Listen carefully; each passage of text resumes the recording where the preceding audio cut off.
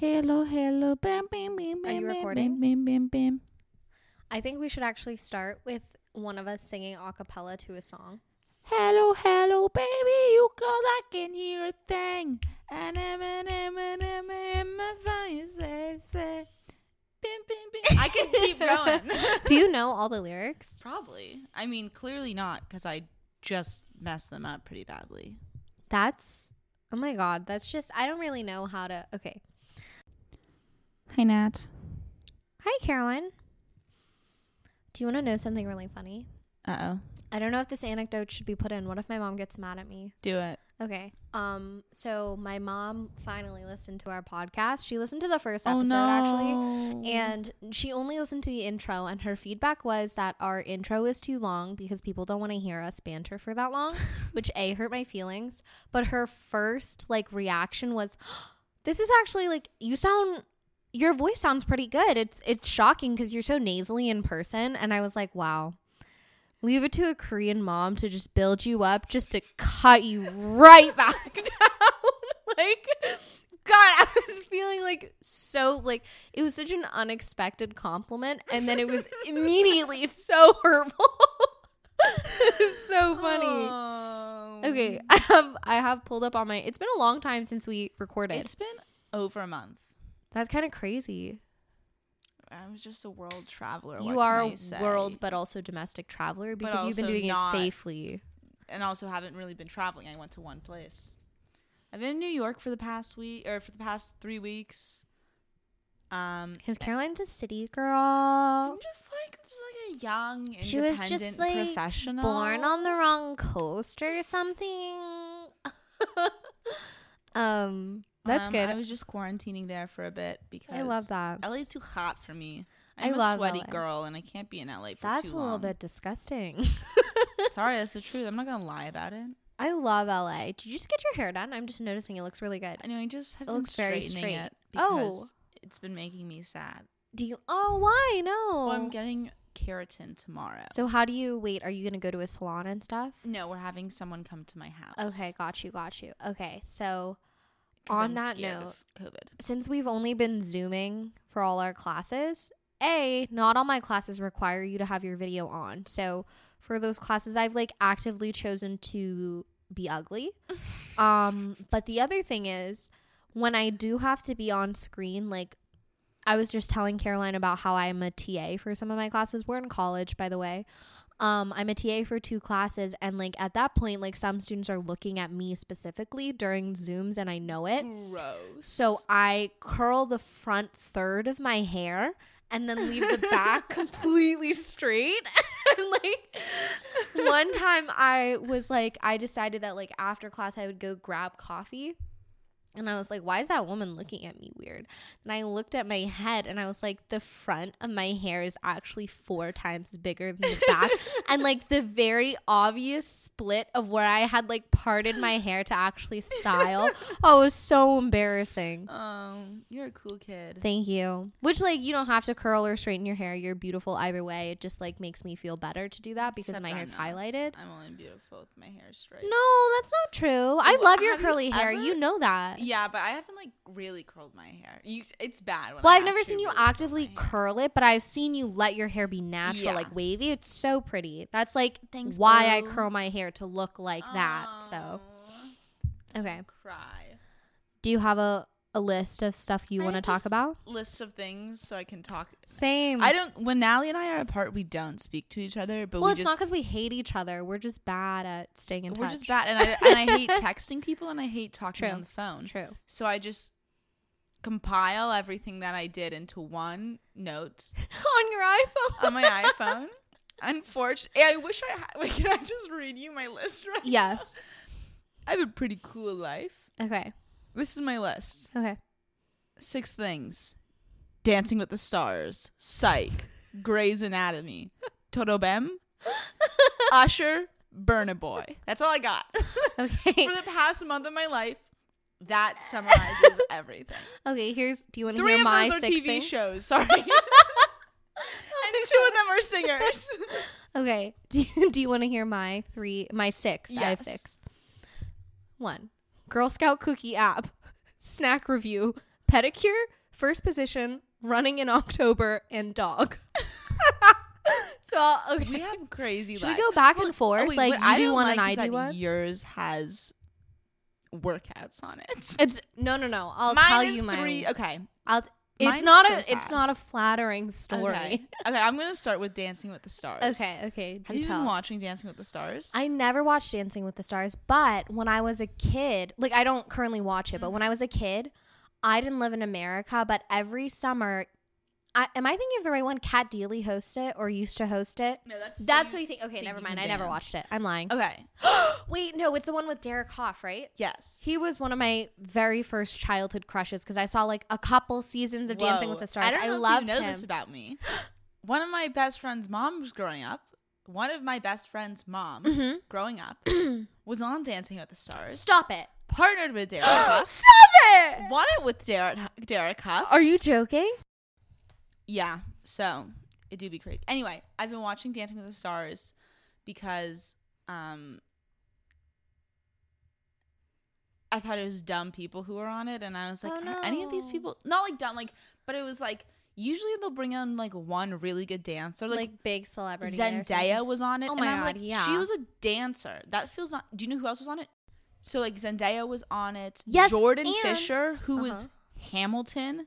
Oh. Like, they're, like, professional dancers. Yes, and there was this one year where Meryl something and Charlie something, who were the U.S. winningest, like, Olympic national, like, figure skating couple, like, duo. Yeah. And they were on it, and I was like, this woman is a freaking gymnast. Like, of course she can bend her body in insane, amazing ways.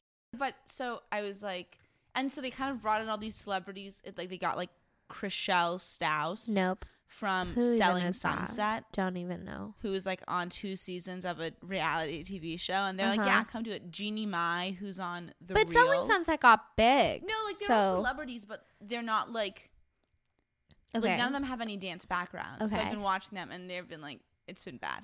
Oh no. They haven't been bad. It's just like really uncomfortable to watch. Watching people fail at dancing and singing is one of the most acutely uncomfortable things because what do they call it? Secondhand embarrassment is so strong that I genuinely have to turn it off. Well, like there I are these can't. Beautiful women who have these amazing smiles and are just like sitting there like doing these dances just like smiling.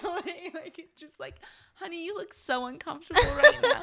But I found out they brought a figure skater on too, so he's like fucking crushing the game. Yeah, all of the men who are already comfortable doing lifts and all the women who are comfortable being lifted in these shows, I think absolutely kill it because no matter what. Normani has been on it. And I'm my god, these are dancers. Like that's impressive. Anyway, yeah. But now I've been watching a lot of like real ballroom dancing, like oh my god, professional dancers, and I really want to become a ballroom dancer. I have one for you then. Okay. So here's the thing that I do. Every time I'm about to embark on some new long life journey, I watch the 2 documentaries, First Position and Jiro Dreams of Sushi, because they are about like the most hardworking, insanely accomplished people. And these people are also humble. Have you heard of First Position? I have heard of neither of these things. Okay, so First Position is a documentary about young kids training for the YAGP, which is like one of the biggest international ballet competitions, at which point like they can also apply for scholarship, or not apply, but like win scholarships and all this like insane stuff for free basically. And then the other thing is they can win these scholarships and this documentary follows like, I think it's 4 or 5 dancers. There's a girl named Michaela who's from Sierra Leone. There's a girl named Rebecca who's like she's not anything. She's just a normal American girl. There's this little boy named Aaron Bell, and he is insanely talented. And there's this other girl named Miko and her younger brother Jules. I think that's everyone in the documentary. If I'm missing someone like DM me or something because I'm stupid, but they are the most hardworking. DM her. She doesn't need that in her life. They'll literally wake up in the morning at 6 a.m., do ballet all day. They're all like, most of them are homeschooled, and Caroline, they are just the most disciplined people in the world, and that is all I want in my life, to be that disciplined and accomplished.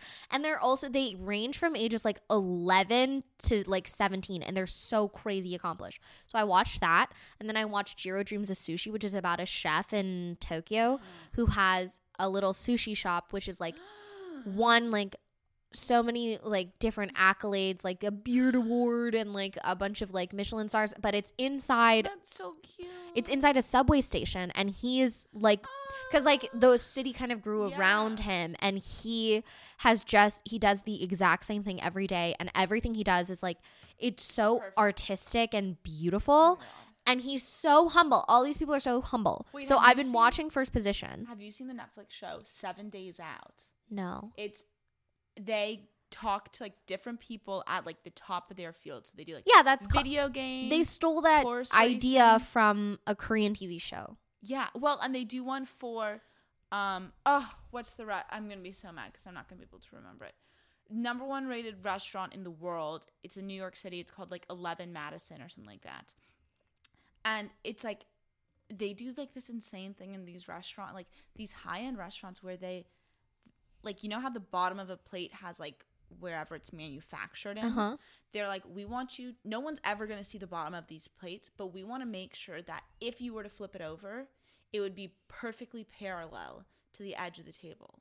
So it's like these people are serving them food and they have to hold the plate. There's no like specific design on it, but they're like so precise about everything that that's amazing. It makes me so happy to watch. So there's things like that where I'm like, God, they're just so accomplished. So I started watching. So I decided to start studying for the MCAT, and I, in this life journey part of everything that's happening right now, I decided to watch First Position because it's like part of my tradition. I watched it before I started the SAT studying, all this stuff.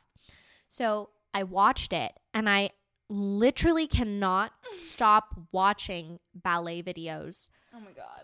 Like, I saw so many of like YAGP performances because that's where I started, because that was the only one I really knew. And then I got into this hole of different ballerinas performing different variations, and I just can't get over how talented these people are. Like, that's the only thing I listen to while I study too. I listen to these weird ballet playlists on Spotify. Oh my God. Anyways, that's like a huge part of what's been going on in my life right now. Because like normally in the past, I've been a big like heels dance videos, and I took heels dance classes, and that's bad. That's bad. So I usually watch those dance videos, but all of a sudden, since Dancing with the Stars has been coming up, I was like, I want to fucking like. It's all sexy doing your heels dances. You know what else is really fucking sexy? The Paso Doble.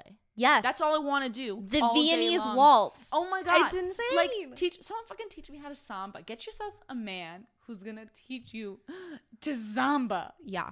Anyway. Okay. My next thing. Is that one of your things? That's my full one of my things. Okay. These aren't really good things. I'm rewatching Psych and Grey's Anatomy. I love Psych. I've never seen Grey's Anatomy. It's absurd how many times I've seen it all the way. First of all, if you're a true crime fan, and okay, so I'm sure I mentioned this at some point before. My therapist told me when I have really bad anxiety, I shouldn't be listening to true crime shows because that only worsens my anxiety. Right. And that goes for like podcasts, TV shows, movies. Mm-hmm. Which is like normally all I watch other than Grey's Anatomy. And so to still get my true crime fix, but also not be so stressed out, I started watching Psych, which is like true crime, but also very pure. lighthearted. It's super lighthearted, They're super so funny, cute. But also like a little bit of fun, like mystery and stuff like that. I went to a play at Geffen Playhouse because we're from LA. And the main character, it was about Nat King Cole, I think. Mm-hmm. And the main character was Dule Hill. I know, I'm obsessed with him. I think he's the cutest thing on earth. If I could marry him, I would. He's in Suits too, and I love him. And I was like, wow, he's so different in Suits. It's so funny. Really, he's so cute. Yeah, he's awesome. No, so I've literally, I finished it while I was in New York. It's like eight seasons, I think. Yeah, plus a musical episode plus 2 movies. I watched the all musical of it in New episode. York. I watched that. It was so cute. So good. I love them. Anyway, so I watched all cute. that, and then I was like, wow, this is really embarrassing. I love because that. all I did in New York was like walk around New York all by myself. While that's anxiety inducing, I also think in the right context that can be very therapeutic. No, it was really good, but all Yeah. I did was like lonely walk around New York and watch Psych, which is like my 2 favorite things to do. Yeah, same. And so then I was like, wow, this is embarrassing. I finished a whole entire 8-season TV show. Looks like I'll start Grey's Anatomy. Love that. Love that. Now I'm rewatching that for the 27th time. I love that. That's so strong. Anyway, go ahead. What's your next one? I like that though. I feel like it's such a good vibe when you rewatch TV shows because you're a different person every time. Yeah. You know what those like pretentious people say about books? Like, it's not about the book changing. It's about you changing when you read the book. I think that's so stupid and annoying. But it's true when you're rewatching Friends. Like for the 75th time. I've been watching Cody Ko. Do you know him, the YouTuber? I don't know if he's gotten canceled yet. Post Malone one time, and that's the only reason. Yeah, and so did his like friend Noel Miller. Anyways, I think they're male versions of us. If they're good people and they're not like they haven't been canceled or anything, which I don't think they have. I know he's kind of controversial because he does attack like a lot of young children's videos on TikTok. He'll be like, "This is so stupid." But to be totally honest, e-boys really bother me, so I get it. He did this thing with his girlfriend Kelsey called like, you know, Cody on Ko those and Switch. Kelsey? Yeah, you know They're this. doing the most. You know the Switch videos where they or the Twitch video streaming videos. Yeah, Twitch. where they rate things. No. Okay, so they had this thing. It's based on like, I'm pretty sure it's based on Japanese report card grading where it's like S plus S A B C D. It's like how you grade things. Okay. And they did a snack roster where they just bought a bunch of snacks on Amazon and they just ate them and ranked them. And I would love to do that so badly. How do we do that? By executing exactly what they did, which is going on Amazon. No, but how do we become Exactly get to like a level of success where that people want to watch us? I mean, realistically, they're really funny though. That's kind of it. I do that every day.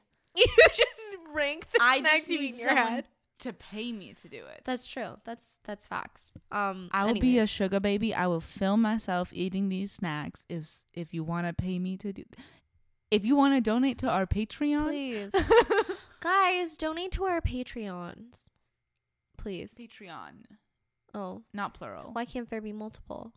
Because we don't got multiple. Wait, why can't they? Okay, this is what we're gonna do. We're gonna have a Patreon for Film Noir and a Patreon for Caroline and a Patreon for Natalie, and then we're gonna compete against each other. Oh my god! Yes. How do we do that? I'm gonna tear apart this podcast before we even get started. I fucking love that. Okay, one of the things. So I had pedicure on mine, which is really actually real quick. Subscribe and leave a review. Oh yeah, can you leave a 5-star review? But only if it's nice. I mean, no, you can say a mean thing as long as you still give us 5 stars. Oh, bully yeah, us, okay. Just give us 5 stars. Yes. I think then we've told them exactly how to bully us, which is by not saying anything and only giving us 1 star. The other thing on this snack thing, the other thing I had on my list was Girl Scout cookie app. So the other day, is this your idea? No. Oh, so I was about to like so slow. The other day, so the other day I was sitting at my desk and I was like, God damn, I have not had a Girl Scout cookie since I was in high school. What? I don't think I've bought like a full and eaten an entire sleeve of Thin Mints in a long time, and I felt a really strong urge to put an entire sleeve of Thin Mints in the freezer and then eat that whole thing in one sitting. And I was like, where do I fucking execute my plan? And I Googled Girl Scout season. I Googled where and when can I get these cookies? And did you know they actually sell them like from October till April or something? Like it is cookie season. I thought it was springtime. Are you sure? Well, do you know that Girl Scout cookies are made year-round because they're not exclusively owned by Girl Scouts? Yeah, they're sold throughout the year. They have different seasons and they do it in different places. So I looked No, this but I mean, up. like, there are like companies that just sell Girl Scout cookies, just not labeled Girl Scout cookies. Yeah, like the Keebler Coconut Dreams. You know how many times I've eaten those, Caroline? Millions of times. We'll just get those. Love those. It's not the same though. I need the box and I need a small child to sell it to me and I need to pay them in cash. $4 for it. Yeah. It's a different vibe. It makes me feel like I'm supporting other women, you know?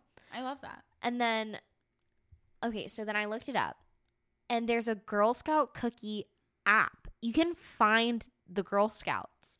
And while I This first sounds was like it should be illegal. yeah, that's what I was saying. So I first was like, this is a fucking $1 million idea. Whoever did this is an absolute fucking genius. Oh, and then I was thinking about it. I was like, wait, this is like, what if A predators pedophile trap. have access to this? Yeah, absolutely. Which they absolutely could if they have an iTunes account. Anyways, that was my like moment of absolute joy followed up by like complete terror. Yeah. Because I was like, I'm basically a child, so like it's okay.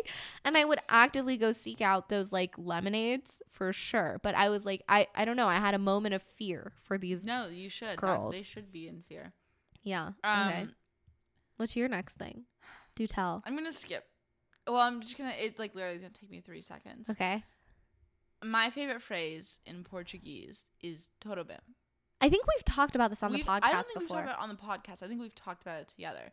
But I was in New York and I was walking around and I heard somebody say "todo bem," and I was like, "todo bem!" I like turned around and I made eye contact with the guy, mask on, so he couldn't even see my face. I just looked at him like super wide eyed. Like, was he attractive? No. It was just like some old Brazilian. I don't know, some Portuguese speaking guy, and I was like, so excited. That was my whole story. So funny. But I have some music recs. Okay. Usher dropped a fucking banger Did he really? called "Bad Habits," and it's like, Okay, I'm gonna put it on my running playlist right now. I love, but I'm bad at it. Something along those lines, where he's singing about how he loves love, but he's bad at it because he has some bad habits. It's about how he like loves being in love, but he cheats on all of his girlfriends. I do love that. You know, that's Usher, wonderful. A perfect song for you. Does he also talk about spreading STDs? He is bad at love, which I would say spreading STDs. Pretty bad at loving Pretty bad others. at love. That's facts. Okay, and then my next bars. Mm-hmm. My next music rec, "Burna Boy." Are you saying burner boy like Burna, Bunsen? BURNA. Space A. No. BURNA. Burna. One Like word. Burma, but an N. Like burn a boy, but Burna. One word. Okay, so he's like a. It's not like a burner cell phone, but a burner boy because it's like they're trash. You can throw them wanted away. To say burner, but Yeah. like a cool person. Like gangster, but gangsta. Burner, but Burna. Ah, so is the boy burning or is Not the the boy point. being burnt? So I'm Googling where he's from. He's Nigerian, but he's Where's the hottest place on earth? he's Burna. He's actually just from Equatorial Guinea. He's Nigerian. Okay. But he's really big in the UK. He makes a lot of music with Stormzy, who's my other love. Oh my God, Caroline I'm and so in love with Stormzy. Stormzy. Yes. But he dropped an album, probably a while ago, probably like this summer-ish, but I've just started listening to it. And he has this song called "Wonderful," and it's wonderful. Okay. And it's just like the happiest Is it fast song. or slow? It's like, this is gonna sound dumb coming from me, but it's the only way I can describe it. Okay. It's Afrobeats, which is Okay, like I'll try and listen to it. What is it called? Wonderful. "Wonderful" by Burna Boy. By Burn. I found him. And Which then one is it? Why does he have two? Is it the same? One might be like a single, but one might be the album. Oh, I like the bottom album art better, so Yeah. I'm gonna add that to my running playlist. And then he has another really good song, which I don't think you'll like as much because it's Okay. Stormzy, and I don't know if that's I your don't love energy. Stormzy. Yeah, I get that. You have to. Why did I just... Who else do you like a lot? Who there's like, it's a group of multiple people. And one time Owen and you and I went to get frozen yogurt and you were playing them the whole time. I think it was just general grime music.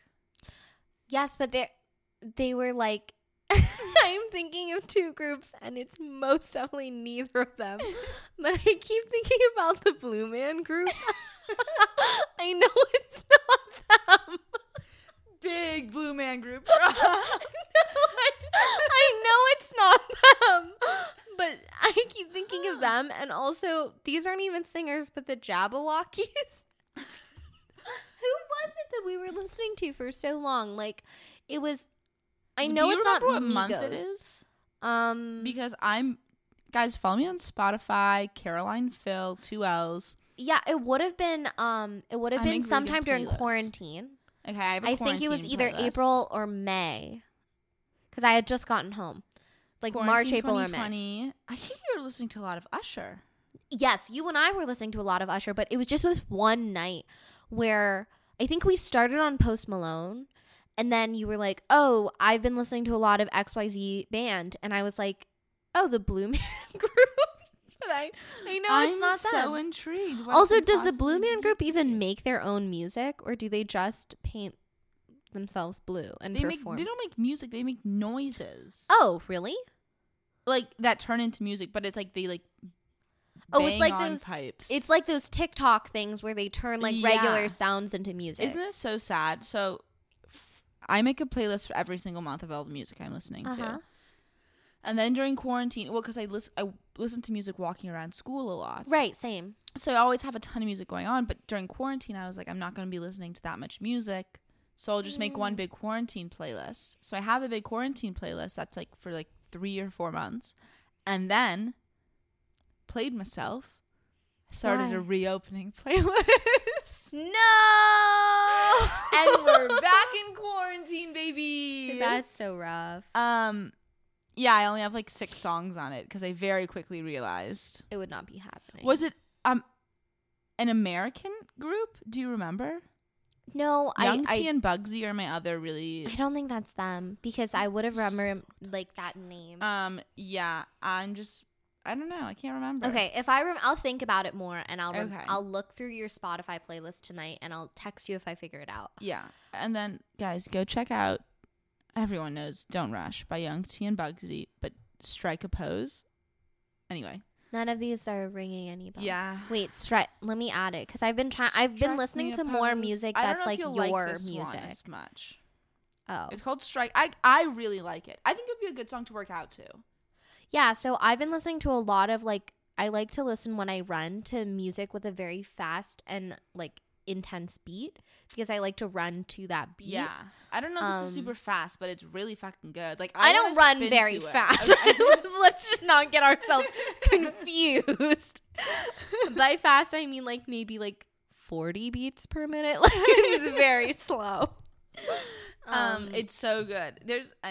Anyway, okay. Go ahead. What's your next thing? Okay. Those are all my things. That's all that's going on in my life. No, that's a good segue. So my last thing is something that happened to me the other day. So please don't come kill me or abduct me. My parents won't pay you any money.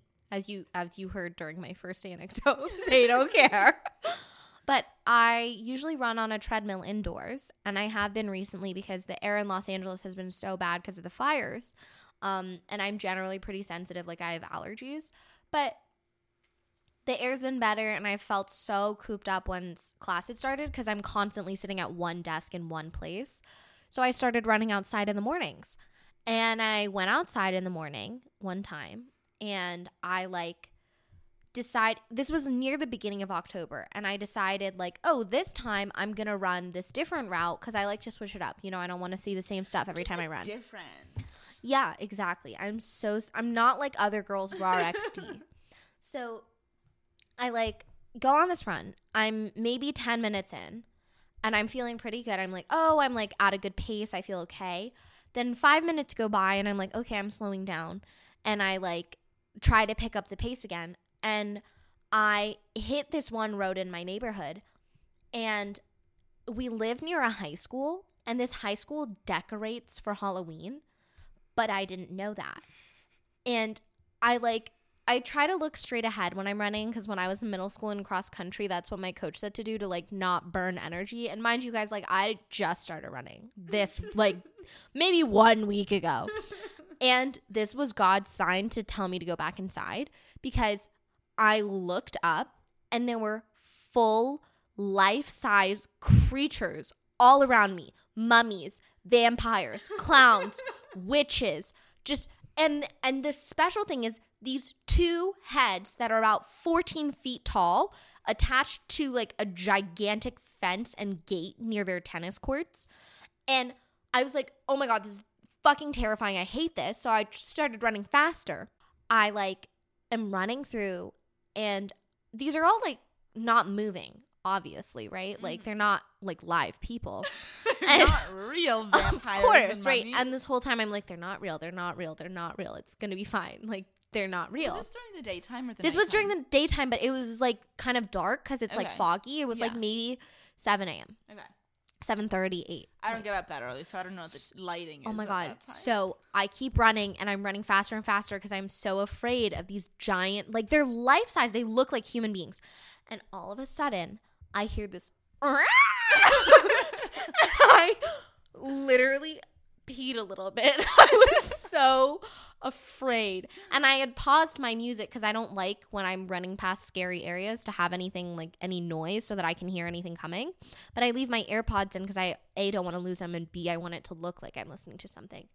But So they try to sneak attack you, but then you're... exactly, but you're prepared. Which I don't really want anyone to attack me in any sort of manner, whether it be surprise or obvious. But I like literally, I truly just fucking booked it. Like, I don't think I've ever run faster in my entire life. And then later, I was dropping something off at a post office, and I drove by this place, and I had to go look at what it was that scared me so much that morning. And it was this thing that kind of looks like Groot from the Avengers, but it's a wicked one. It's like a devil tree with these bright red eyes that like is motion activated. So when you drive or walk past it, it goes from like a sad tree to like this huge, terrifying tree. Oh my God. Like that, like I can't even describe how much that so scarred funny. me. It was genuinely one of the worst things that's ever happened to me. It was terrible. Okay. That's really great. I think that's all of this. And with that really graceful story, I think that's all of my stuff.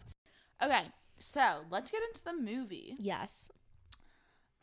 We watched The Post, which let's start rating our movies. Mm-hmm. What should we rate it out of? I feel like we should do a fun thing instead of out of 10, you know? Yeah, that's what I'm... Yeah, but we have to think of what that I know, fun but thing is. that's too difficult for me. I just wanted to state that it should be something other than 10. But I didn't want to offer any ideas. How many ghosts? I was literally going to say how Or many is that too spooks or something. Dumb? No, I like that. I feel like it's dumb. I'll give it 6 ghosts out of 10. Whoa. I'm just kidding. I liked it so much. Okay, I'll give it... You But don't I know kinda it. wanna You can have do- your own opinion. You can not like it. No, but I wanna do a different scale. Spooky, scary ghosts. Sorry, I'm dumb. I don't know. I'm gonna give them 11 for smart ghosts because it was a very well written and smart movie. 11 what? Smart ghosts. Out of... 10. Oh, so you're saying it's just a above and really beyond. smart movie. But I was watching it while trying to like really digest other things at the same time, and it was a lot. You guys give us ideas for what we should change it to. Yeah, I'm sorry, you Today guys. you're gonna have to deal with ghosts. It's a little How late many for us. ghosts out of... Okay. I'm gonna give it 8 ghosts. I'm gonna give it 8.5 ghosts out of 10 ghosts. That's cute. And now I'm thinking of like little ghosts with the little emoji nerd glasses on it. Just Snapchat? Isn't that just Snapchat? Yes, it is. I didn't even think even that's not creative. This weird image in my head. Okay. Even that was planted. how many ghosts do you give it? Not smart ghosts. Give it just normal fucking ghosts. God. I think 7.5. Whoa. I thought it was a really like above average movie. That's all. The Post is a 2017 American historical political thriller film, which was directed and produced by the Steven Spielberg. The main man. Oh, yes. The main squeeze. And written by Liz Hannah and Josh Singer. But let's talk about who it stars. Because I think the better question is who doesn't. Exactly. Star. Everything we've seen, or a lot of the things we've seen, have such huge names. Casts. Yeah. Meryl Streep. Yes. The OG. Yes. Tom Hanks. My love. My husband. Another OG. Sarah Paulson. Oh my God, I love Sarah Paulson. She scares me too much from American Horror Story. I can't dissociate her from that. That's why I love her. No. Against it. Alison Brie's in it. Oh my gosh. Zach Woods. I'm like really, my weird ugly guy thing. So Zach Wood fits right into it. He does look a little smelly. Because Zach Woods doesn't fit into it because like he's like an ugly guy. You know how I was like, I like ugly guys who have a lot of confidence? Yes. He's just like an ugly guy who doesn't have any confidence. Yes. Just like Michael Cera. So what is up with that? But Michael Cera in that movie has confidence. Okay. Yeah, I don't know what's up with that. Anyway, I really love Zach Woods. I think he's really funny. I don't know. I don't know what's wrong with me. Okay. If anyone's a psychologist, let me know. So this movie is about the Pentagon Papers. Mm-hmm. Which we don't fucking talk about enough. Did you not talk about it in like U.S. history? No, we did, but we like kind of brush over it. I guess like U.S. history, like for AP U.S. history, you know how it kind of at like after the 60s, you don't kind really of just get tested on everything normal. Yeah. Yeah. Like we didn't fucking talk about how insane the Pentagon Papers are. Okay. That shit's like a motherfucking huge scandal, and we don't. So was the about Iran-Contra scandal. I know. Yeah. We gotta pay attention to this stuff. Wait, I want to do Fargo. We should do that too. Do it. Okay. I fucking support it. I love it. Okay. I'm going to do my sources first because I'm not going to remember to do it. History.com. Encyclopedia Britannica. Britannica. Wikipedia. Love it. And then some government websites that like are official government. Oh. No brag. .govs. .govs. Some site : gov. That's all public information, so I think I'm allowed to copy it and steal it without like citing anything. Okay. That's fine. I don't know if that's how it works. I haven't gone to law school yet. Okay. Keyword yet. Okay. Hey, law schools, please let me in. Please let her in. Okay. So let's fucking dive into this. Shit is insane. Okay. This is also maybe my dream. Sorry, I'll get into this later. So, Vietnam War. Ever heard of it? No. So, the Vietnam War, also known as the Second Indochina War, and in Vietnam, it is known as the Resistance War against America. It's a really good name. Yeah. They got real explicit up in there. Let's make it clear what this was to the Vietnamese. The Vietnam War was a Cold War era proxy war that lasted 19 years with direct U.S. involvement. The conflict took place in Vietnam, Laos, and Cambodia from November 1st, 1955 until the fall of Saigon on April 30th, 1975. Also, I just want to clarify something. I'm probably going to ask Natalie for some pronunciations. I know she is Korean and not Vietnamese. Natalie is just smarter than me. No! And so I'm just going to ask if she knows these things. No, I also lived in Asia. And one of my best friends was Vietnamese. But also you just like know how to say things that I don't know how to say. Ooh, that's debatable. Let's just put ourselves on blast there. So the Vietnam War was officially fought between North Vietnam and South Vietnam. North Vietnam was supported by the Soviet Union, China, and other communist allies. South Vietnam was supported by the United States, South Korea, the Philippines, Australia, Thailand, and other, shocker, anti-communist allies. The war, as well as the Laotian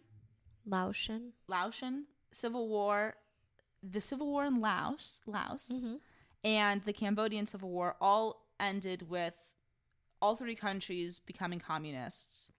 So, bad wars for America. Ruh-roh. Okay, so here we go. Let's hop into the fucking history of the Vietnam War. 1954. French Indochina War.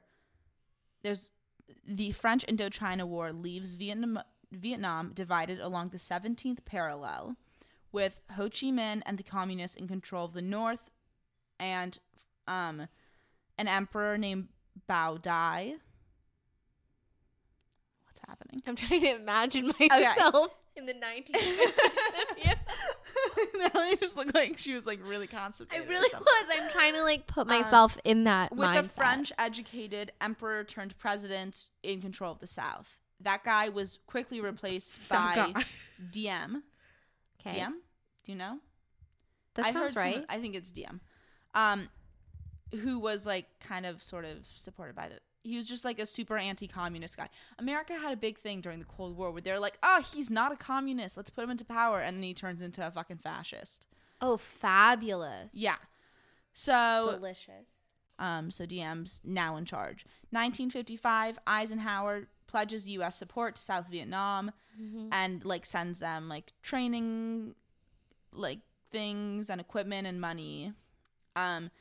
Diem, his security forces cracked down on communist sympathizers in the South, arresting around 100,000 people, many of whom were brutally tortured and executed. Democracy, God bless us. That was sarcastic.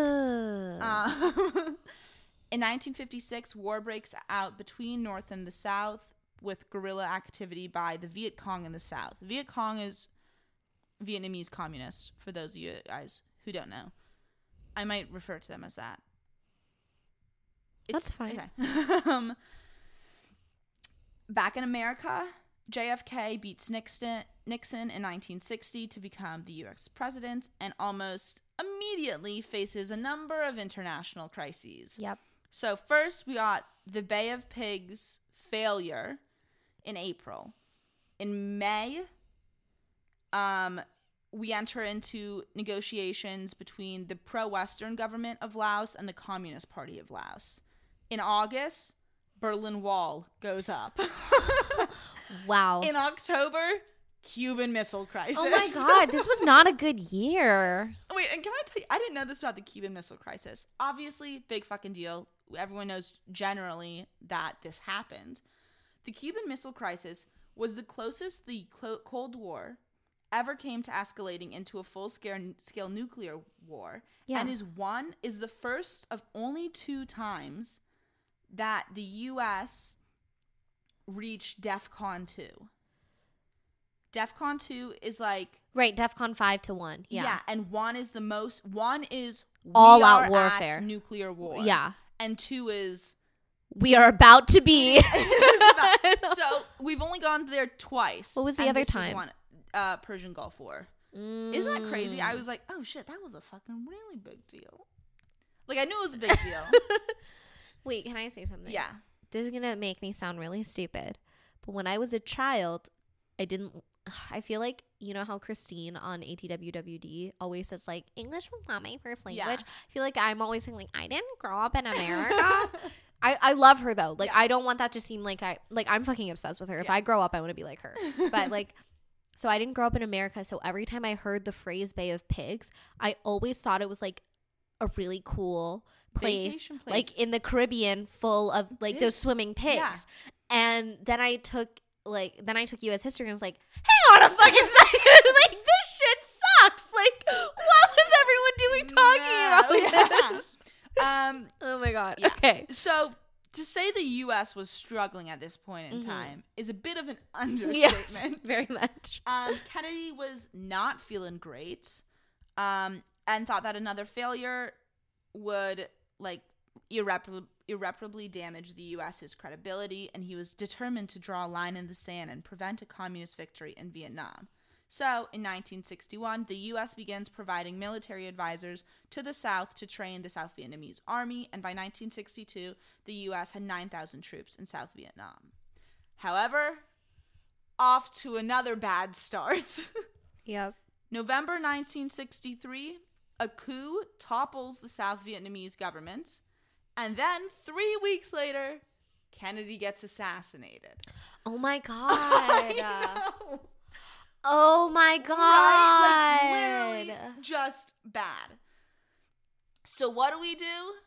We do what America does best. Money and guns, baby. Money and guns. Send a bunch of... both of those. Yeah, shit to... We start kind of ramping it up in Vietnam. We're not full ramped, though. Ew, sorry. We're halfway up the ramp. Halfway up the ramp. That's when shit continues to go bad. All of a sudden, August 1964. What's this that's going on? The Gulf of Tonkin incident. Oh my God. What is the Gulf of Tonkin incident? North Vietnamese torpedo boats attack 2 U.S. destroyers in the Gulf of Tonkin. So President Johnson, who succeeded Kennedy. Succeeded. Seceded. To secede is to remove oneself. Oh. Succeeded? Yeah. Like a secessionist movement. Yes. So succeeded. Succeeded. Yeah. To follow. He took Kennedy's place. Right. So all of a sudden we're like, oh my God, this crazy thing, the North Vietnamese attacked us. We're under attack. Oh my God, this is so bad. And our Congress is like, oh shit, this is bad. Like, what are we gonna do? This do be bad. This do be so bad for us. What are we gonna do? And so we pass the Gulf of Tonkin resolution, which gave President Johnson and presidents for the rest of set a precedent for the presidents. Bars. May I just briefly say bars? Which gave the president broad war-making powers and pretty much was like, just go do whatever the fuck you think we need to do. So, the U.S. planes began regular bombing raids, codename Operation Rolling Thunder, the following year. The following year, we also sent in 150,000 troops. Wow. So it went from 9,000 to 150,000. That's a lot of troops. Don't worry, it gets worse. Oh, good. Delicious. The Tet Offensive. Oh my God. I'm getting kind of triggered. Right? All these like phrases from, I guess not triggered, but I'm getting kind of, I'm flashbacks. Yes, I have flashbacks. 1968, 3 years later, still, it's, the American public, can kind of still get behind it a little bit. Okay. Tet Offensive, January 31st, 1968, on the Vietnamese Lunar New Year. 70,000 North Vietnamese troops launch a series of coordinated attacks on more than 100 cities and towns in South Vietnam. It's this huge fucking deal. Everyone's freaking out. What the hell do we do? Johnson decides to cap the troop level at just above 500,000 troops. Holy which is mackerel. A ton, but people were saying we needed more. But Johnson was like, "No, we can't fucking do that. We don't got that type of money." Okay. Which we didn't have that type of money because Johnson wanted to spend it on his. Oh my God, I was literally just talking about this today. So pretty much, Johnson had a social welfare program that he wanted to pass in the States. Yes. And in order to get support for that, he needed to have all the war hawk conservative members of government support him. And so he did that by supporting the war at Vietnam. Yes. But then there's also the other issue, which was he split funding. He had to split the funding. So he couldn't fully support his thing and the war in Vietnam. So everything went to shit. Bureaucracy just fucking cuts everyone down again. So that's where we're at. 1968, South Vietnam gets attacked real bad. Okay. 500,000 troops. By the way, none of which are our military reserves. It's almost all drafted young baby boys. Oh. Because also Johnson wouldn't get elected if he sent the reserves over because they don't want to. It's all fucking dumb. Wait, that's so interesting. Wait, I want to hear the rest of that sentence. So pretty much the idea was he was like, we don't want to send our, we want to keep our boys here. Okay. And so he was like, we're going to have short draft terms rather than send our reserves over. So our active. Okay, got it. Yeah. Or our. I don't know reserves. if they're active duty reserves. They're not active duty but reserves. whatever the reserves are. Interesting. And so he was like, look, we're not really at war because we're not sending our reserves over. But also, we fucking lost because we drafted a bunch of baby boys who didn't know what they were doing. That's so and they were terrible. all really fucked up, and our government didn't provide them the proper veteran affair healthcare. Anyway. Oh, interesting. That's a hot take. That was really bad at that point in time. We did not have the proper mental health or normal healthcare stuff, and they all got really fucked up. And it was a really awful time to be a soldier. Okay. Anyway, speaking of soldiers, yes, let's talk about our main man, Daniel Ellsberg. Okay. So, Daniel Ellsberg was born in Chicago in 1931. He had a bachelor's degree in economics from Harvard University in 1952. Wow. Summa cum laude, nerd. Okay. Between 1954 to 1957, Ellsberg spent 3 years in the U.S. Marine Corps, serving as a rifle platoon leader, operations officer, and a rifle company commander. In 1959, he joined the Rand Corporation as a strategic analyst, in which he specialized in problems of the command and control of nuclear weapons, nuclear war plans, and crisis decision making. In 1961, he drafted the guidance from Secretary of Defense Robert McNamara to the Joint Chief of Staff on the operational plans for general nuclear war. He was a member of 2 of the 3 working groups reporting to the Executive Committee of the National Security Council during the Cuban Missile Crisis in 1962. What the fuck does that all mean? He was a smart dude. Super smart dude. And, let me, make this extremely clear. This guy is a war hawk. Yes. For those of you guys who don't know, you're either a hawk or you're a dove. Hawks like going to war. Doves are pacifists. This guy is a war hawk through and motherfucking through. Sure. He is a military guy, and he fully supported getting involved in Vietnam. And he didn't just support it. He was working for the government to support all this stuff. Sure. Cuban Missile Crisis, blah, blah, blah, blah. Smart dude, war hawk. But in 1964, that all changed. Ellsberg leaves the Rand Corporation to join the Department of Defense, where he was tasked with analyzing the expanding U.S. military effort in Vietnam. So, he is now he's really, really involved in Vietnam. And so he then transferred to the State Department and is headquartered in Saigon, which is now Ho Chi Minh City, in Vietnam. He's on the ground there. Right. And he accompanies troops on patrol to evaluate the war effort. Isn't it kind of bananas that people like this actually existed? Right? It's so modern and contemporary, and the fact that we're even talking about this during the Vietnam War makes me feel like those movies and all that stuff, those are real people. Yeah. That's just kind of mind-boggling to me that anyone's this accomplished. Mm-hmm. Sorry. So it's during this time that Ellsberg's opinion of the war changes. Or, as the movie says, he doved real hard. Mm-hmm. So this guy, saw all the violence and the carnage, and he saw, Vietnamese children dying, and he was motherfucking shit, this is not what I thought it was. Yeah. And mind you, this is, a guy who worked for the government, and he's something's not fucking right here. Yeah. What the fuck? He returns to the United States in 1967 and rejoins Rand. So now he's back working for the Rand Corporation. June 1967, so pretty much the same month he gets there, Secretary of Defense Robert McNamara commissions the Vietnam History Task Force to compile a documentary and analytical history of the U.S. decision-making in Vietnam.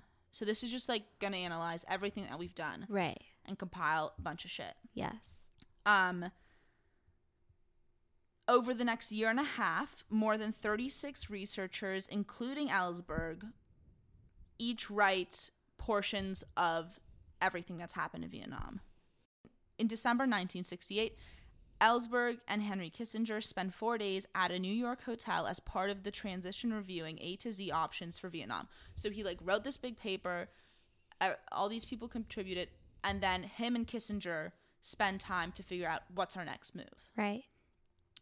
By January, the Pentagon Papers are 100% complete, and Ellsberg's recommendation to withdraw from Vietnam ends up being omitted from the final report sent to the president. So he tells Kissinger in this 4 days in New York, no, let's get out of here.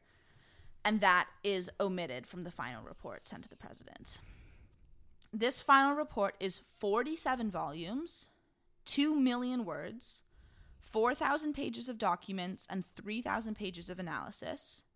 So 7,000 pages in total. There are only 15 copies ever made. 2 copies are held by RAND in secure vaults, 2 in the National Archives, 2 at the State Department, 1 for the new Secretary of Defense, Clark Clifford, 1 for the other Secretary of Defense, McNamara, and 7 at the Department of Defense. Except, this is the exciting part. Okay. Daniel Ellsberg is tasked with transporting the papers, the Pentagon Papers, from D.C. to California, where RAND is in Santa Monica, California, LA, baby. What's up, gang, gang? Sorry. I doubt it would ever be in California anymore. Well, so it is. One of the reasons it's there is, like, they don't want... The idea was, like, we don't want the RAND Corporation to be influenced by the politics of D.C., Oh, so they stuck it in the incredibly blue state of California? Well, like, yes, but also if you think about it, like, it doesn't matter. Like, whoever's hiring for the RAND Corporation, it's an independent, it's a private company. Sure. But, like, the idea is that, like, they don't want politicians influencing what's being written. Right, there's no lobbyists on anyone's front door here. Sure. And they don't want, like, that. They just don't want them mingling. Right, socially. Got it. And, like, imagine if Ellsberg had met, you know, a D.C. politician one day at lunch, that conversation goes differently, you know? Right. So he has to transport the papers from D.C. to California. So he does it in 2 installments on March 4th and August 29th. So now the papers are in L.A., baby.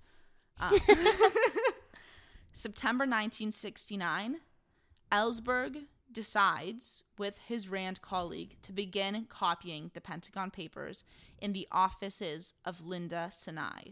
So every night, most nights, Ellsberg would leave the... I know, right? Isn't this I'm getting so tingly. It's so crazy. Yeah. I have little goosebumps. I know. Okay. It's so cool. Ellsberg leaves the RAND offices in Santa Monica at 11:30 p.m. with a briefcase full of documents. Obviously, this thing is 7,000 pages. Right. He can't do it all at once. Of course. So he leaves every night. Throughout the night, he and a few others photocopy the pages one by motherfucking one, because this is 1969, not 2010 or you just even stick 2000. it in something and go and it does it for you. No, he has to, like, do it one by one on a little Xerox machine.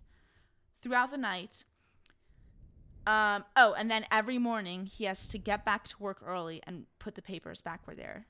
Right. So he never, like, takes them out for long periods of time. It's literally overnight for a couple hours at a time.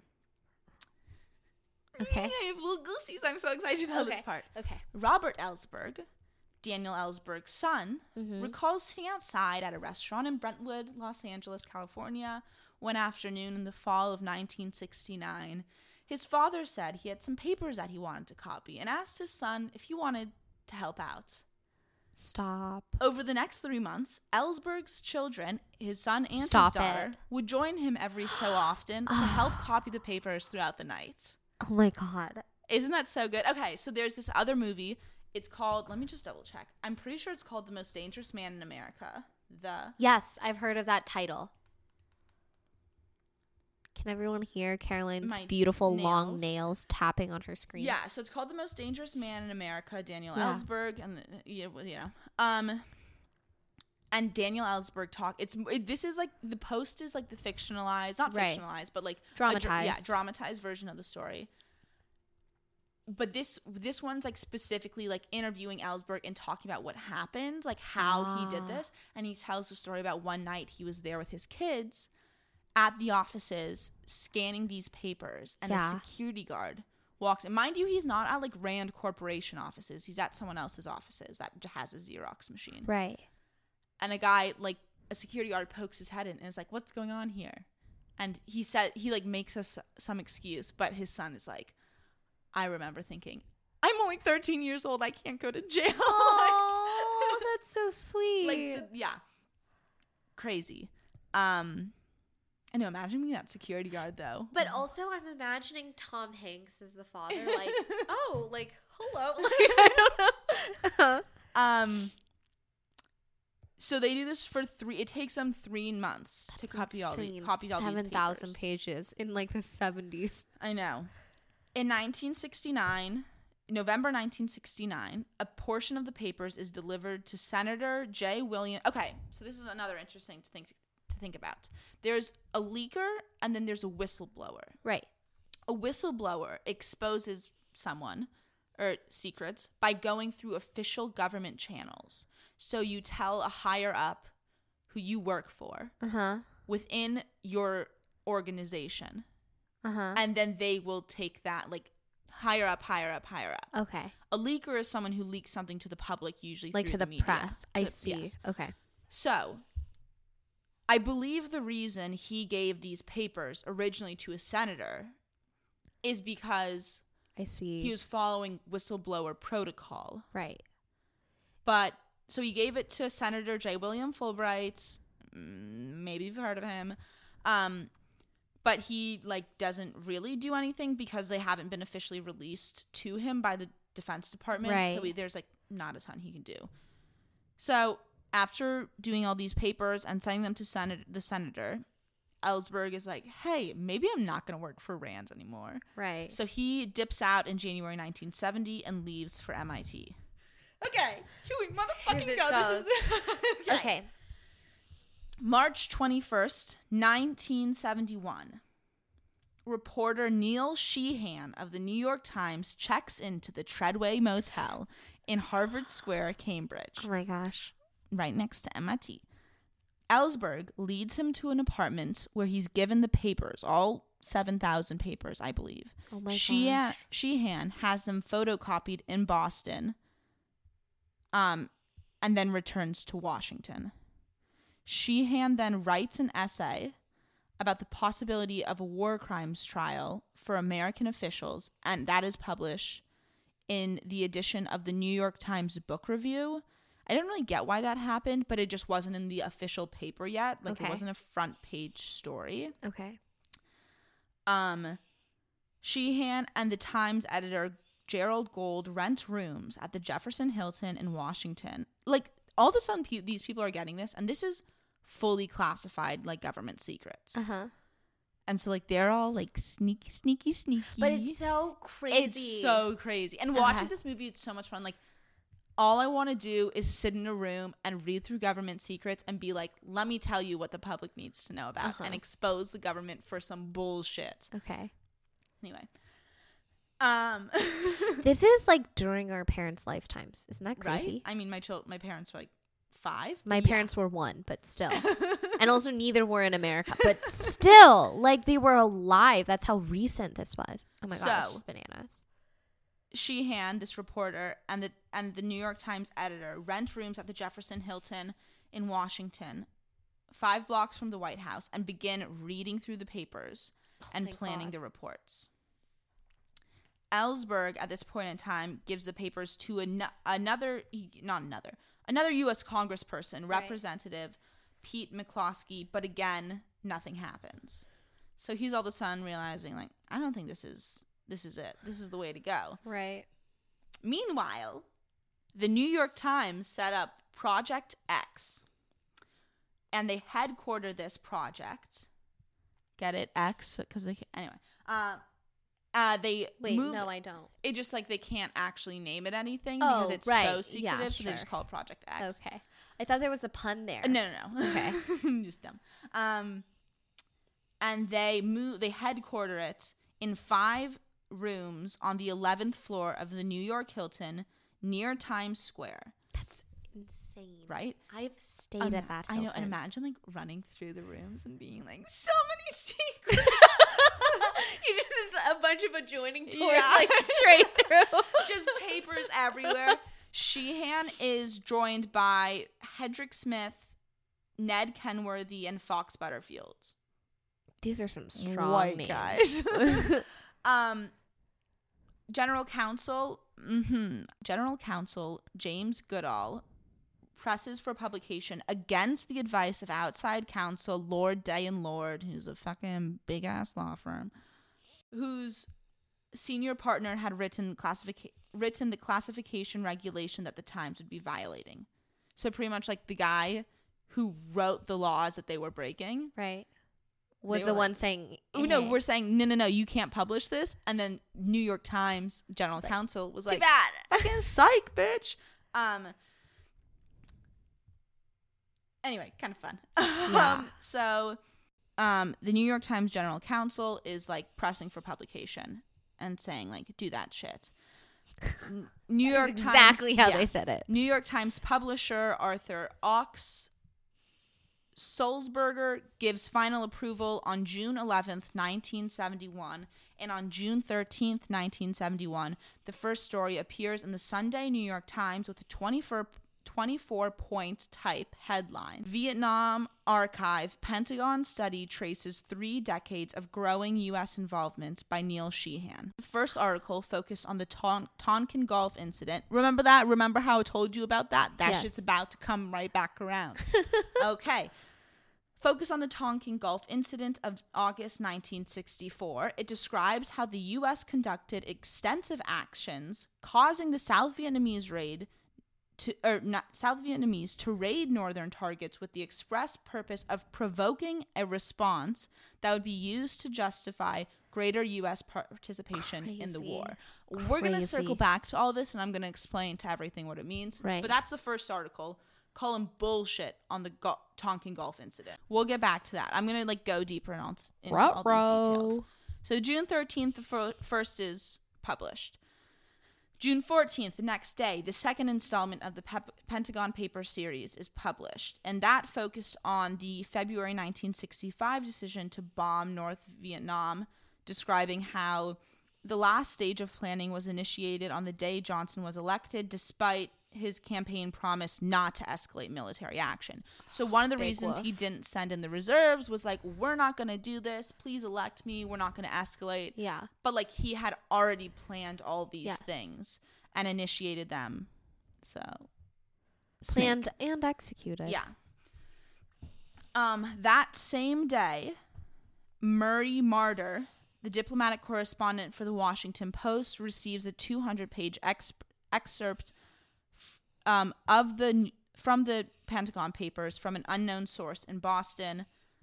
And the Times publishes exactly what he got the next day, but pretty much like all of a sudden, first the New York Post only had this information, and now the New York Times has all this information, but right. now the Washington Post is getting some of it. Yeah, and this is a big fucking deal. We'll get to that. June 15th, and this is all in the movie. Like this is the Washington Post in the movie is like trying to catch up with the New York everyone Times. else, right? Yeah. Well, just the New York Times because they're the only people that have it. So June 15th, the third installment of the Pentagon Papers series is published. It describes the decision. It just like pretty much gives insight to all the decision making into sending, 20,000 troops into Vietnam. The same day, Judge Gerfin, who is going to be a famous judge in this, grants a temporary restraining order barring publication for the New York Times. Wow. So they're like 3 days into this, and the courts are like, you got to pause. You can't be doing this. Mind you, that's because what they're doing is illegal. Not yet. Wait for it. Okay. The government is claiming that it's illegal. Okay. And that's why they have to pause. They're like, whoa. The DOJ, Department of Justice, announces that it will investigate criminal penalties in association with the leak and the publication. So all of a sudden, the Department of Justice is coming for whoever leaked the papers, because at this point, Daniel Ellsberg is in hiding. Right. And they're going to go for the New York Times for publishing all this stuff. Yeah. The Secretary of State blames the disclosure for harming U.S. relations with its allies. So pretty much we have something called the Espionage Act, which is like you can't expose government secrets because it's going to put at risk other American lives abroad. Yeah. So they need to argue that what the New York Times is publishing is putting at risk putting at risk American lives. Right. But wait for it. So June 16th, the New York Times ceases publication, running headlines that say, like, fuck the judge, pretty much, in summary. I'll read you the actual headline because that's not what they said. Judge, at request of the U.S., halts Times Vietnam series 4 days pending injunction. So pretty much they just expose, like, this is why we're happening. stopping it. Yeah. Ellsberg, at this point, New York Times is out. They can't publish it. There's nothing they can do without a legal battle. Right. So they're out. Ellsberg offers the Pentagon Papers to 3 TV networks, but all refuse because they say it's too risky and that they'll, like, have their FCC license revoked. Right. But the Washington Post does not give no fucks. Yes. The assistant managing editor at the Washington Post, who had been studying media at Rand during the same time as Daniel Ellsberg, was there.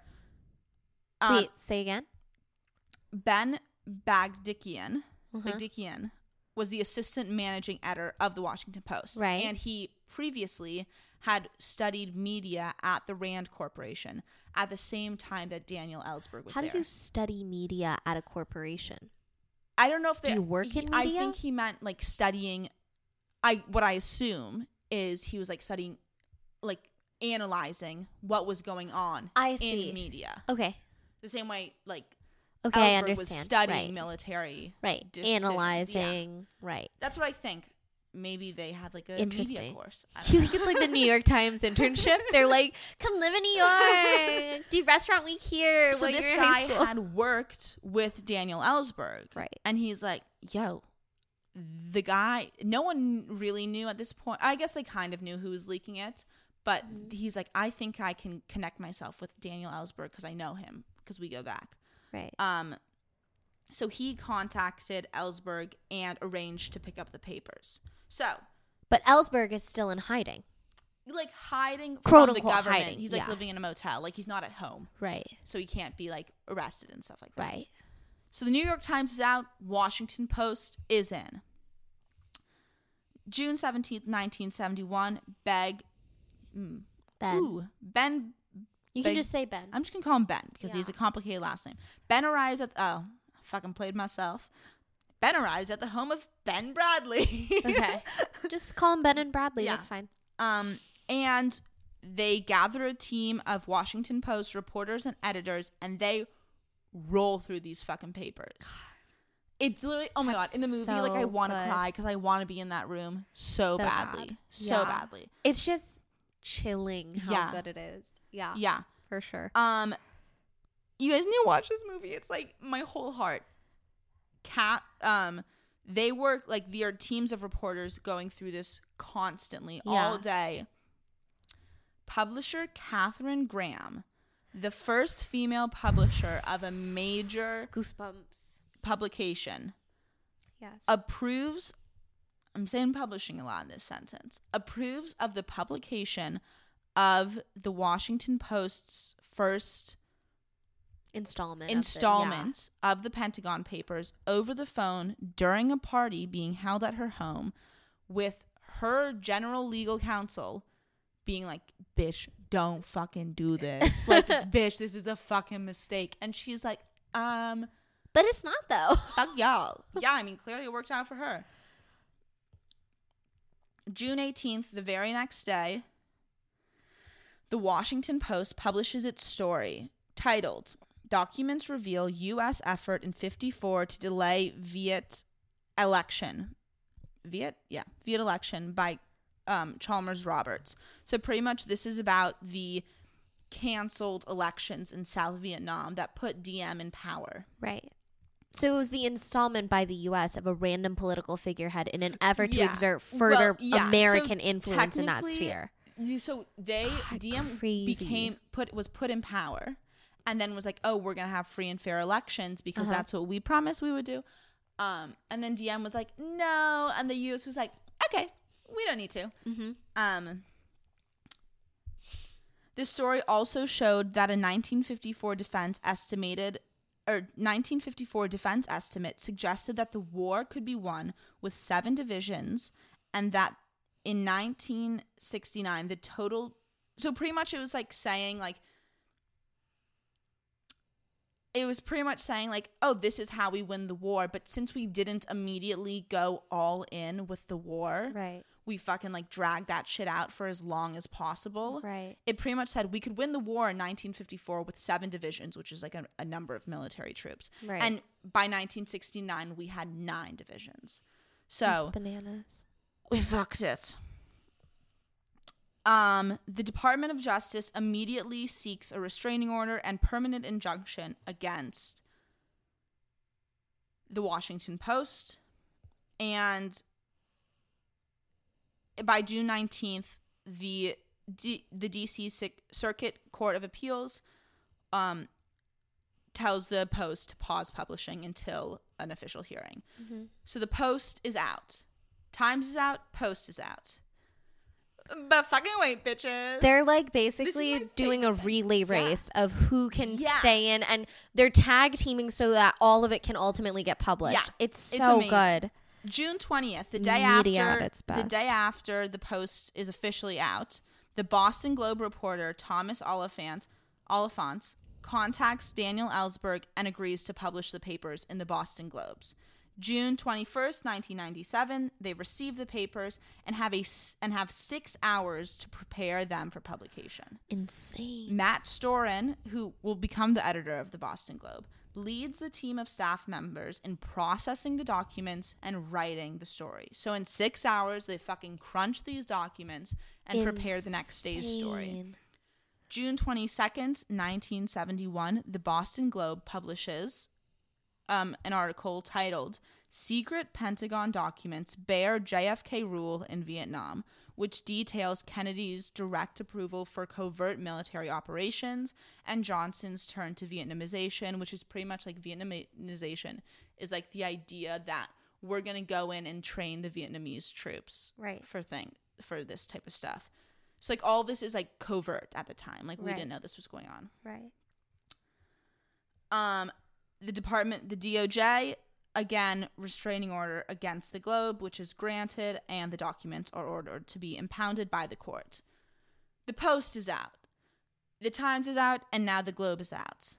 But motherfucking wait, we're not motherfucking done. Surprise, there's more newspapers. June 23rd, 1971. This is all happening over the span of...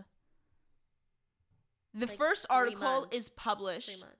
First article is published June 13th, 1971. God, this is just a few days. It is June 23rd. 10 days. Oh my God. Could you imagine the state of disarray the country would be in the wake goodness. of these papers? And then also not knowing which paper to buy to get the next story. A D.C. Circuit Court rules in favor of the Post's right to publish, but continues the temporary restraining order to give leave for appeal to the Supreme Court. So pretty much the court's like, you have the right to do this, but since the DOJ is going to come back and just appeal this, don't publish anything just yet, because the Supreme Court will be the ultimate decider. In New York Times, the Second Circuit ruled that the Times could resume publication only of materials by the government deemed not to be dangerous to national security, and that is the person who decides whether or not it's dangerous to national security is Judge Gerfine, who we mentioned before. Didn't even like. Who was the original person who paused it, but then comes through later on. So we'll get there. In Boston, judge, so pretty much in Boston, they had said these papers need to be impounded.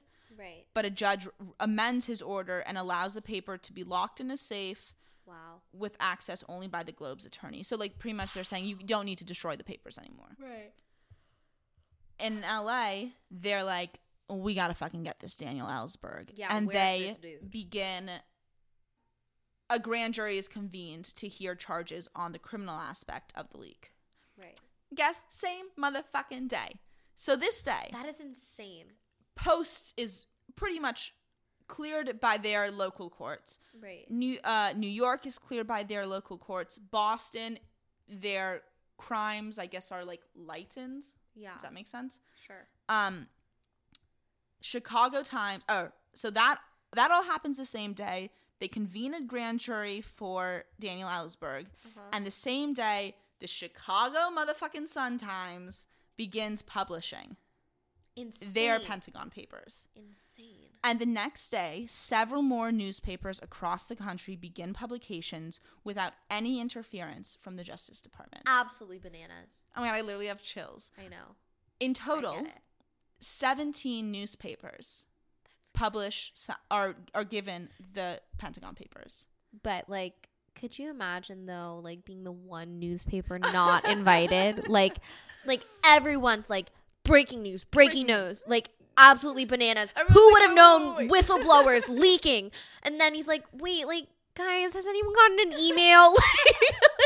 Does anyone know this guy named Daniel? Yeah, like, could you imagine being that one? Yeah. That would be so sad. So all of a sudden, all these papers are publishing without any interference from the Department of Justice. Right. So all of a sudden, their arguments that, like, this is so illegal, this is a threat to national security, everybody's like, wait a second, it doesn't really seem that illegal. Mm-hmm. All these local courts have said it's allowed. All these other newspapers are publishing without any legal interference. Does the government not have a motherfucking case? No, they motherfucking don't. Anyway. So that all happens on one day. And then the Chicago Times, that all happens one day. Then over the next several days, more newspapers begin publishing. June 26, 1971, 13 days after the first New York Times article, oh my God, oral arguments are held in the Supreme Court. Same day, in Los Angeles, a warrant is issued for Ellsberg's arrest, and Ellsberg's attorneys announce that he will surrender on Monday. I don't know what motherfucking day that is, okay? In the future. He'll surrender in a couple of days. 2 days later. Exactly, actually. I have that in my notes. Cool. 2 days later, Ellsberg surrenders to the U.S. attorney in Boston and is charged with theft and unauthorized possession of classified documents. He is released on $500,000 bail. The same day, Congress receives copies of the Pentagon Papers, which were immediately locked away. I think those were, like, official copies, not, like, secret stolen copies. Right. But do you know who got the motherfucking stolen copies? The Alaskan motherfucking senator, Mike motherfucking Gravel. A motherfucking bad bitch. We love this guy. Okay. June 29th, 1971. Alaska Senator Mike Gravel attempts to read the Pentagon Papers into the Senate record as part of a filibuster of the draft. He even got himself rigged up with a colostomy bag so he wouldn't have to take any breaks. So pretty much a filibuster is like whenever there's like a vote or something. What is a colostomy bag? So he doesn't have to poo, right? Are You're you a doctor? Colostomy? That is disgusting, Caroline. So pretty much you can filibuster in the Senate, which is where you keep talking forever to delay a vote or to end a vote. But you can't like take pauses and stuff like that. In order to take a recess, you're giving up your... Yeah, you end your filibuster. Caroline, that is disgusting. Firstly, I didn't even recognize the word. Secondly, my body is so disgusted and my asshole has clenched so tightly shut. I truly am... That's fucking gross. Devoted this guy was. To be honest, I don't think that was necessary. Well, so he's stopped... There's like pretty much some Could unexpected... you imagine getting that rigged up? Wait. Gypsies, they're like, never mind. We don't need to. there's an unexpected procedural move. I don't really fucking understand it. I don't fucking get it. But he's pretty much not able to complete the filibuster. So he moves to Plan B, in which he is on a subcommittee. So he calls a Senate subcommittee. Right. He calls a late night subcommittee meeting, but like no one shows up because they're like, I'm not going to go to this fucking meeting. It's like for housing or something like that. Yeah, okay. Completely unrelated. Like completely unrelated. Right. And he begins reading the Pentagon Papers aloud. During the meeting to get it on the record. During the meeting to get it on the record. He has dyslexia, and he also is like so overcome with emotion because they're like describing such horrific things that he can't get through all of them. He decides, instead of continuing to read them because he's like so overcome with emotion, and you can watch this. I think this is like filmed somewhere. There are pictures of him reading it and like crying. He decides to submit the 4,000 pages of the Pentagon paper into the subcommittee's records. And he's like, we'll just have a vote on it. But since nobody fucking showed up, he's like, oh, everyone is unanimously voting to put all present at the meeting. And so that put 4,000 pages of the Pentagon Papers into public Senate records. This guy's a bad bitch. So the other, if nothing else, he's very clever. Mike Gravel also, when the Guantanamo Papers came out, I don't know the official title of them, but the stuff that like explained all the torture, he like encouraged other senators to do the same thing that he did with those papers so that he could put them on Senate records. It's a bad bitch move. If nothing else, very clever. Yeah. Yeah. June 30th, 1971, the U.S. Supreme Court votes 6-3 in favor of publication, upholding the Times and the Post's right to publish. The Globe and and other newspapers restraining orders are all dissolved. Wow, really struggle with that sentence.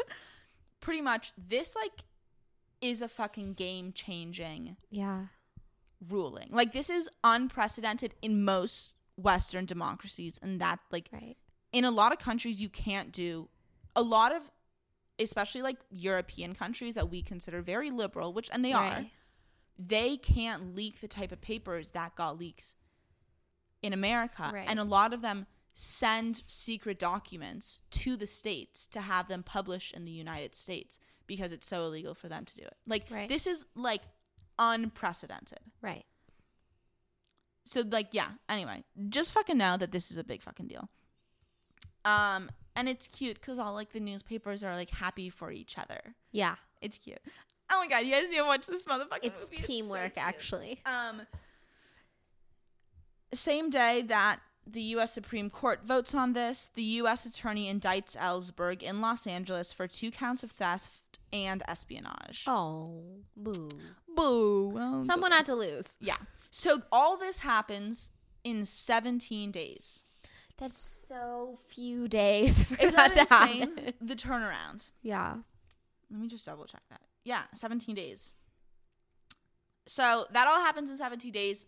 Ellsberg case takes a lot longer. So the rest of this stuff isn't as like fast paced and exciting, but still a big fucking deal. December 29th, 1971, about 6 months later, a second superseding indictment, so this is like a bigger indictment, in Los Angeles names Russo and Ellsberg as co-defendants and co-conspirators on 15 counts. Ellsberg with 5 counts of theft, 6 counts of espionage, and he faces a total of 105 years in prison. Holy mackerel. Russo, who is his colleague, if you forgot, faces 1 count of theft and 2 counts of espionage, which is 25 years in prison. It's not 100. Not 105, but still not small. Not great. Would not like to do either of those. That's a full person who can rent a car. So that's about 6 months later. And it takes 18 months. July 29th, 1972, the Ellsberg defense team appeal. So they're like kind of have trials, everything. The Ellsberg defense team appeals to the Supreme Court due to violations committed against them of the Foreign Intelligence Surveillance Act. So everybody's like, what the fuck is this? We'll get right back to it. December 12th, 1972, another 6 months later, a mistrial is declared in the Ellsberg case on grounds of delay. So let me explain, because this is all revealed. Mind you, right in the middle of this, I don't know if you've ever heard of a little thing called Watergate. That shit happens. Right. On May 11th, 1973, charges are dismissed against Ellsberg and Russo after it is found out that Gordon Libby and Howard Hunt burglarized the offices of a psychiatrist of Daniel Ellsberg to obtain the psychiatrist's filings. So it turns out, like, a bunch of illegal shit was done against Ellsberg by the DOJ to get him convicted for a bunch of stuff. Right. And so he's actually never acquitted of any of these crimes, is kind of the crazy thing. The charges are just dropped. They're just dropped because so much bad stuff has happened. So just for everyone listening, I don't know if everyone's familiar. I know everyone loves true crime if you're listening to this podcast, but if a mistrial occurs, it is virtually impossible to retry that person. Charges are dismissed too. I thought it was on grounds of a mistrial. No, the mistrial is declared in the Ellsberg case on grounds of a delay. But it's like you can have another case. You can still be brought up on charges. But then his charges are dismissed completely. But a mistrial means you cannot ever be tried for that same crime again. Well, he has both a mistrial and his charges are dismissed. That's interesting. So I think he's good. Well, and also it might be for different... For each count. Cases, right. For different... So I don't know what the deal is, but he has... Interesting. Pretty much... he is fucking clean. He's still a famous figure who has said a lot of amazing, interesting stuff recently. So that's pretty much the rundown on what happened. Let me tell you what's really in the Pentagon Papers, though. Oh, is it gonna... it's gonna make us all sad. Sorry, guys. Yeah, it is sad, but like... Sad alert. This is why we don't trust our government sometimes. Oh. And you know, it's okay to be distrustful of the government because sometimes they lie to us. And then they do stuff like this. So...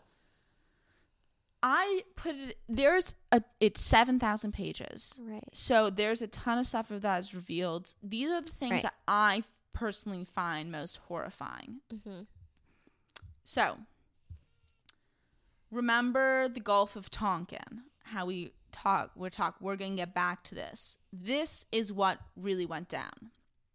So, President Johnson pretty much said that U.S. destroyers had been out on routine patrol in international waters when they were attacked. He was like, oh, we were just chilling and we were just patrolling international waters trying to keep the world motherfucking safe. But this is also, like, I want to make this very clear. It's just the president. The most of Congress, if anyone, was unaware and receiving this information from the president and believing it as true. Well, they should have believed it. Which they should, yes. In actuality, those U.S. destroyers were on an espionage mission in waters claimed by North Vietnam. So they were sneaking into North Vietnamese water. The Johnson administration also described the attacks as unprovoked. There were covert U.S.-backed raids taking place at the same time. Right. So at the same time that two boats are sneaking into Vietnamese waters, like it poses kind of a clear threat to the North Vietnamese. Right. Another problem. So there are two U.S. destroyers. The second destroyer that was attacked, there was like one attack and then two attacks on the destroyers. Right. The second attack never occurred. There is simply completely fabricated. No evidence that there was ever two torpedoes shot off. Like they were saying, like one torpedo hit one and the other one hit the other. And pretty much what they say happened, or what they believe actually happened, was the Maddox, which is one of the destroyers, mistook their own sonar pings off of a North Vietnamese torpedo as like a second torpedo. Mm-hmm. They just didn't know how to read the sonar properly. I don't fucking understand, but there was no second attack ever. Interesting. So pretty much the Johnson administration made a conscious effort to use these quote unquote unprovoked attacks to further their military plans in Vietnam, even though it was clearly not. It was all a motherfucking lie. Is the summary of it? Is summary of the Gulf of Tonkin. So that's the big one. The Gulf of Tonkin resolution that Congress passed that gave the U.S. president a ungodly amount of power also led to very intense bombings and air raids. But what we didn't know, what nobody fucking knew, was that the U.S. had secretly enlarged the scope of its air raids to Cambodia and Laos. What the fuck? So not only are we talking, not only are we at war doing these horrific raids on Vietnam, we're also attacking its neighbors, none of which were ever reported in mainstream media prior to the Pentagon Papers being released. And let me clarify what I mean by we didn't just, we're also going to go attack Laos and Cambodia. Sneaky. From 1964 to 1973, the United States secretly dropped 2 million tons of bombs on the neutral country of Laos. Oh my God. And when I say neutral, I mean there was a 1962 international agreement on the neutrality of Laos signed by China, the USSR, Vietnam, the United States, and 10 other countries that forbid signees from directly invading Laos. Laos is the most bombed country in the world by the US per capita of something. That is so sad. That is so wrong and sad. Sorry. Per capita in the world. Yeah. Laos is the most heavily bombed country per capita in the world. That is more than all the bombs ever dropped in World War II combined. And that is the equivalent of a plane load of bombs every 8 minutes, 24 hours a day for 9 years straight being bombed. Can you imagine? Is that insane? The answer is yes. That's insane. It's absurd. It's just fucking absurd. That is so... More bombs than... Just beyond any comprehension. More bombs than all the bombs dropped in World War II combined. That is... On Laos, a teeny tiny motherfucking sliver of a country. I don't know. In Laos and Cambodia, there are still areas where you can't... I'm sure it's probably the same in Vietnam. There are still areas you can't go because they're so heavily mined, they can't go and clear out the mines. Hi, America. Wait, are these air raids that these are bombing? They're air raids, but we also got involved on the ground in Cambodia. Like a literal turf war? Are you joking? But we couldn't get involved the ground in Laos because remember how we signed that thing saying we're not going to do anything in Laos because they're a neutral country? Motherfucking psych. Anyway, let me do this last thing. We also learned about the true goals, true American goals when it comes to invading Vietnam, according to the Assistant Secretary of Defense, John McNaughton. I'm not sure why this paper exists, but this is a real-life memo that you can go see on government websites. I think it's on government website, but it's a real-life memo that establishes what are our goals here. 10% of the reason we're invading Vietnam is to permit the people of the South... Wait, this is an outlined quantification of how much they're doing, what they're doing this for and why. Yes. Okay. So it's a dumb paper, first of all. Second of all, it's even motherfucking dumber. 10% is to permit the people of South Vietnam to enjoy a better, freer way of life. How is that only 10%? It gets worse. 20% is to keep South Vietnam and the adjacent territories from Chinese hands. Okay, yeah. 20%. That's, again, something I would expect. So 30% so far is pretty much to protect South Vietnam from communism. Right. 70%. The remaining 70% is to avoid a humiliating U.S. defeat to our reputation as a guarantor. 70% of the reason we were involved in Vietnam for 19 years with over 500,000 troops was to protect the U.S. reputation.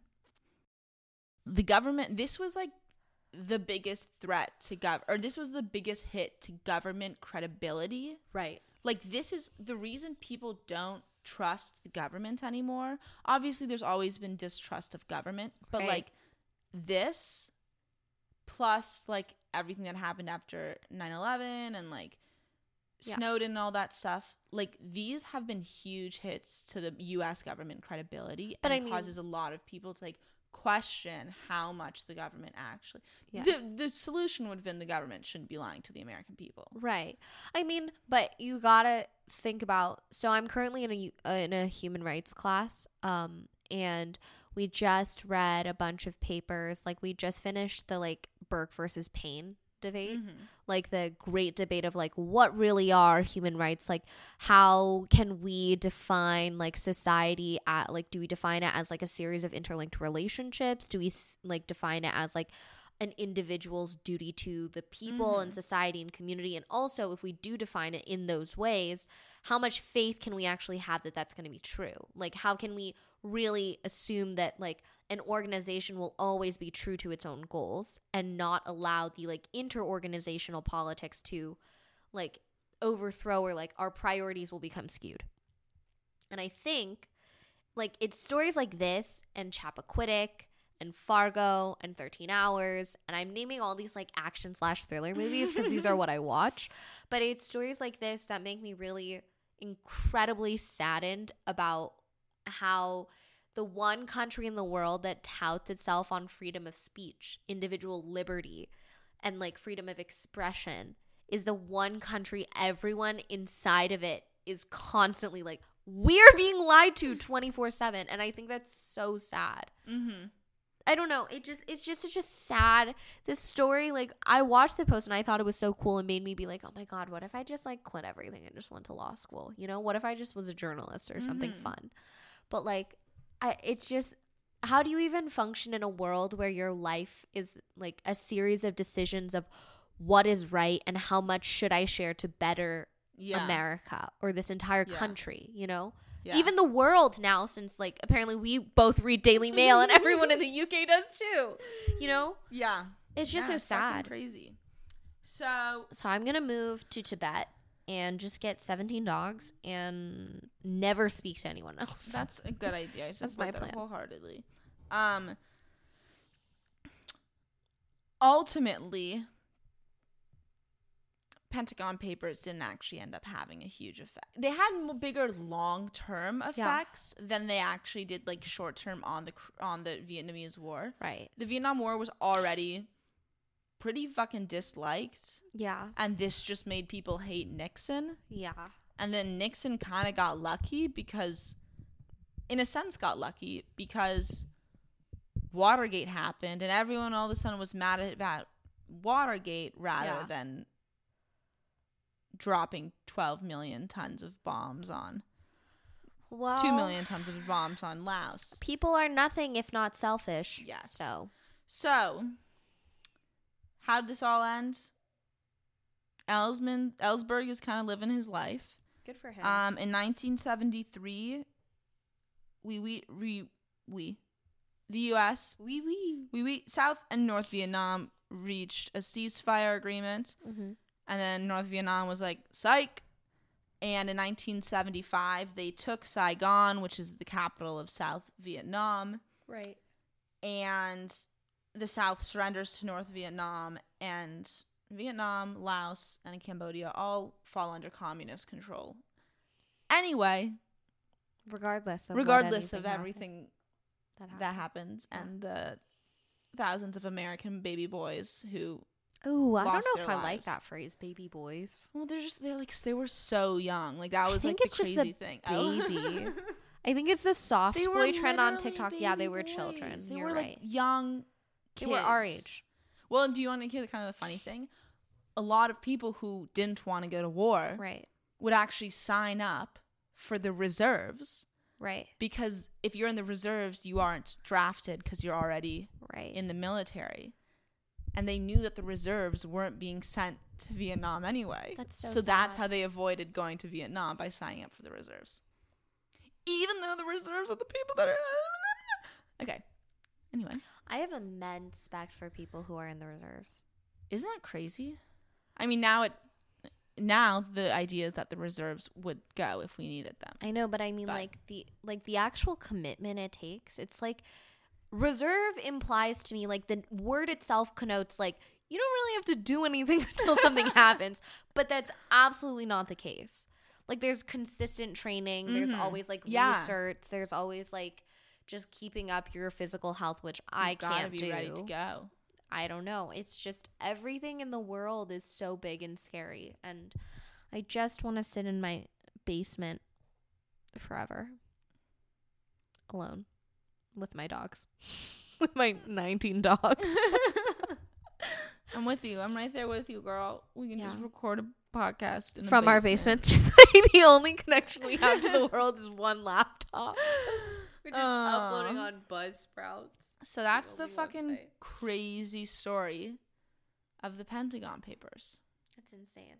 It's I really want to be in that room so bad. Oh my god, like the energy of them digging through the papers and being like, are you motherfuckers reading this motherfucking shit? Like this is like they were just that's the legal version of all the illegal things I want to do. You know how I was like, I want to hold a high-end poker ring. I want to like commit high-class crimes. But I mean, the poker ring is not a crime. This is a legal version of it. I know. Yes. Yeah, you're right. You know, But this is like good. They'd be like, 100%. You're a good person. Should we do some podcasty stuff? Yes, we should. Okay. Are you guys ready? First, we keep forgetting this. I'm going to put this in my notes. Okay. Please leave us a review on iTunes. Yeah. Leave us a review on Apple Podcasts, 5 stars.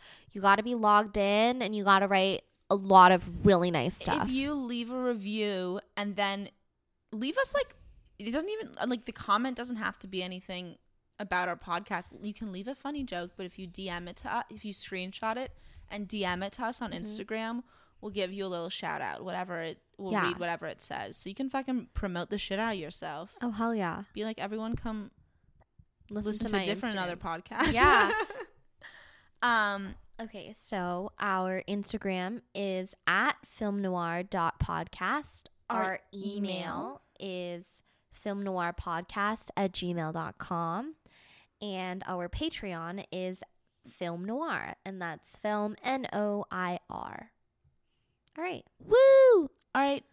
Bye, team. Bye, guys. Thanks. That was me giving you a little kiss.